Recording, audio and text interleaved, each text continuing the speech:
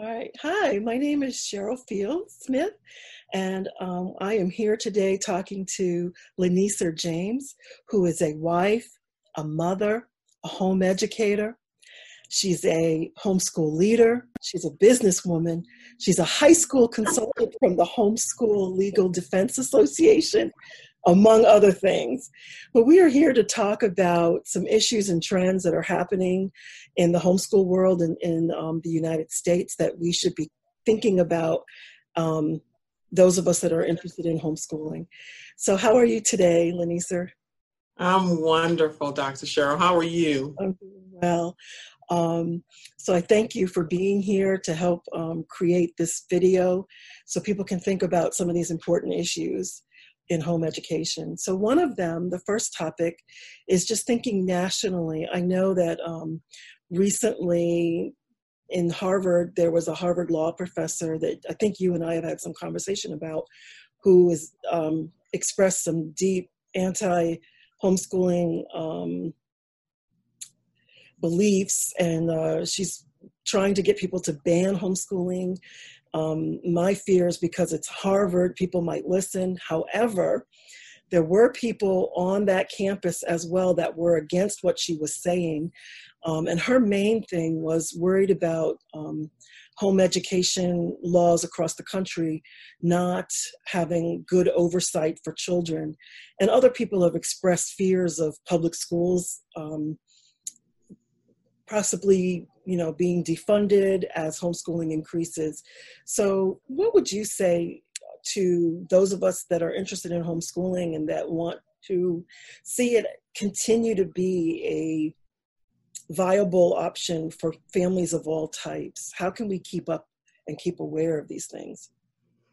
Thank you. That's a great question. And, with COVID-19, everyone was homeschooling. And, America has hit a interesting place where we've never been before, where everyone had an opportunity to get their, if you will. And we know the importance of parents being parent-led. I mean, especially as a Black homeschooler, there was nothing more important than mom and dad having their hands on their children. Right. And so, this Harvard professor, we just think it's ludicrous what she's saying, presumptuous ban on homeschooling. Everyone's not going to homeschool. There are going to be people who want, private, public education, private education. There are going to be people who want homeschooling. Mm-hmm. And so I think what Black homeschoolers need to do is to make sure they stay connected to, companies like HSLDA, who are working very hard to make sure that the legislation for homeschoolers, really is where it should be in our best interests. And so some of the things that she was saying about abuse and their concerns, those same concerns are for kids who are in public school. And there are organizations already out there to combat the issue of child neglect and child abuse. And those are the organizations that should address it, not necessarily homeschool. Mm-hmm. I'm from the school that there's nobody better for children than mom and dad. Mm-hmm. And I believe that I am the biggest advocate for my children. Nobody loves them the way I love them. If my kid doesn't know algebra, it's my problem. If they go to school and my kid doesn't know algebra, it still becomes my problem.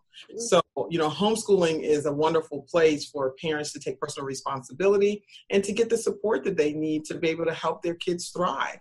Because we're really essentially in our own pocket when you think about it. What do you mean? Well, hey, if my kid doesn't know algebra and they can't, launch out of life, then it falls back on me. I'm still paying. My job is to make sure that I have children who are very successful. I have 7 of them, and I'm very serious, that I'm not going to live forever, and that, my job is to position them to be able to take care of themselves. And I don't think that there's anybody more committed to that than mom and dad. I agree. Okay. Another topic that has come up is access to higher education. I know in some places, home educators have experienced situations where traditionally schooled children, for example, are waived from having to take a required test like the SAT or the ACT to get into a college or university. Whereas even if a child is homeschooled and able to do some dual enrollment courses on a campus, that law didn't apply to them, or that policy didn't apply to them.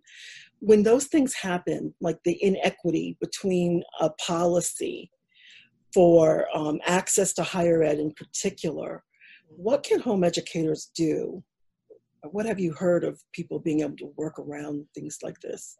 Yeah, there are some workarounds. Sometimes when a student is doing a dual enrollment, they can go into a school as a transfer student. Of course, that may change things, or maybe it's not their goal. They want their student to show up as a freshman. We have to stay close. That's one of the reasons why I'm committed to HSLDA. We have to stay close to those who are making it right, for homeschoolers, and that, public school or private school don't have access that homeschoolers don't get. And so this is the opportunity to really, really dig in deep, particularly if you're interested in homeschooling, you want homeschooling to be around. We need your support. We need people who are committed to, making sure that what's available to public school students, available to private school students, should also be available to homeschool students. My daughter just graduated from college, and there are options, there are test options. She came in, and one of the things, Dr. Cheryl, that I want to share with you, something my daughter said to me. She says, homeschoolers are more equipped to college than any other student, because we're used to, getting that hour lecture, getting the book, studying it, reading it, and being ready to take a test. So schools are ready for college, and they can be very successful. That's right. So if a home educator comes across a policy that seems like home educators are being left out of something, or it's not equitable, would they come to a place like HSLDA? Yes, they should get membership, because our memberships, for all of our members, if there are any issues, that's what the HSLDA attorneys do. They do it well. And so that's the place that they can lean in. But it's a case-by-case situation. We don't know about what the situation is.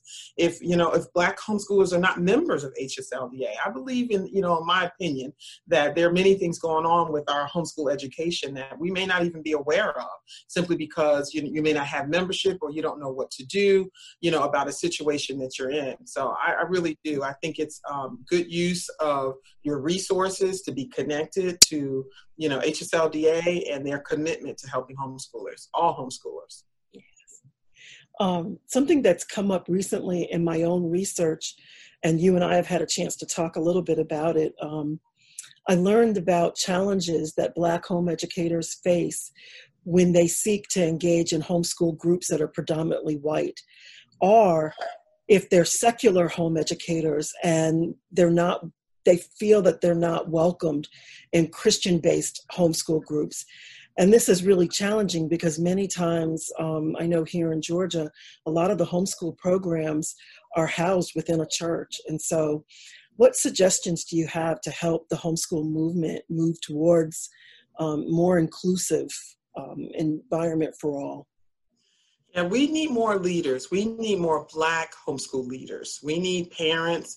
A lot of times when you begin to homeschool, you look to join a group, and we don't always think about the leadership, the things that you can bring to the table, the perspective you can bring.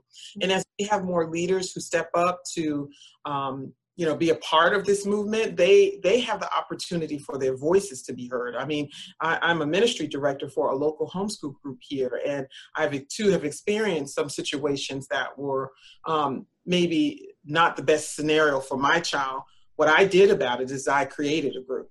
And so it's important, the churches are not the only place, to host an event, to gather up homeschoolers. So I think that's important. Now, I am a big fan of the church and the support of the church that they give to homeschoolers, but I do realize that there are situations where if you're secular, it's difficult for you to walk into to the church. Some people do want that umbrella of, a godly place to kind of work out their homeschooling, but I realize that that's not the reason why everybody's homeschooling now.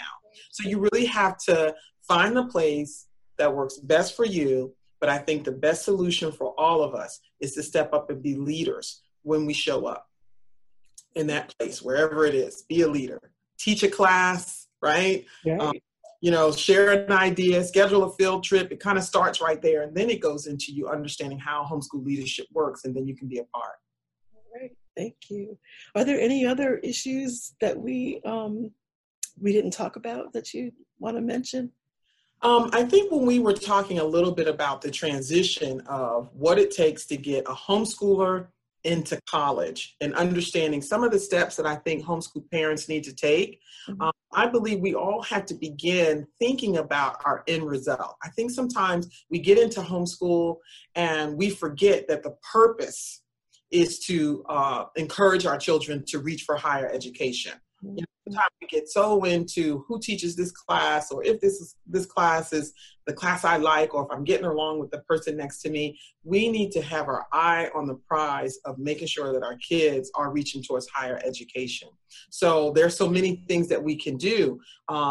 Because we have the luxury to homeschool, we can make sure that our kids get the exposure to the areas that they're interested in. We have time. So if you have a child interested in law, or if you have a child interested in art, or if you have a child interested in computer science, homeschooling gives you the kind of time so that you can drench your child in that area of interest. I was talking to a parent today, and she was talking about economics. It was the area that her son was interested in, and it wasn't being covered in the school she was coming out of.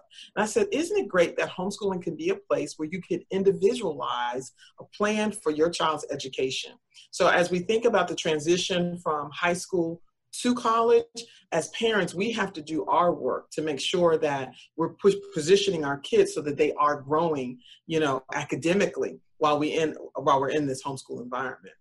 So that's also a big issue. But we hope to see you at a HSLDA, and I am one of the educational consultants there.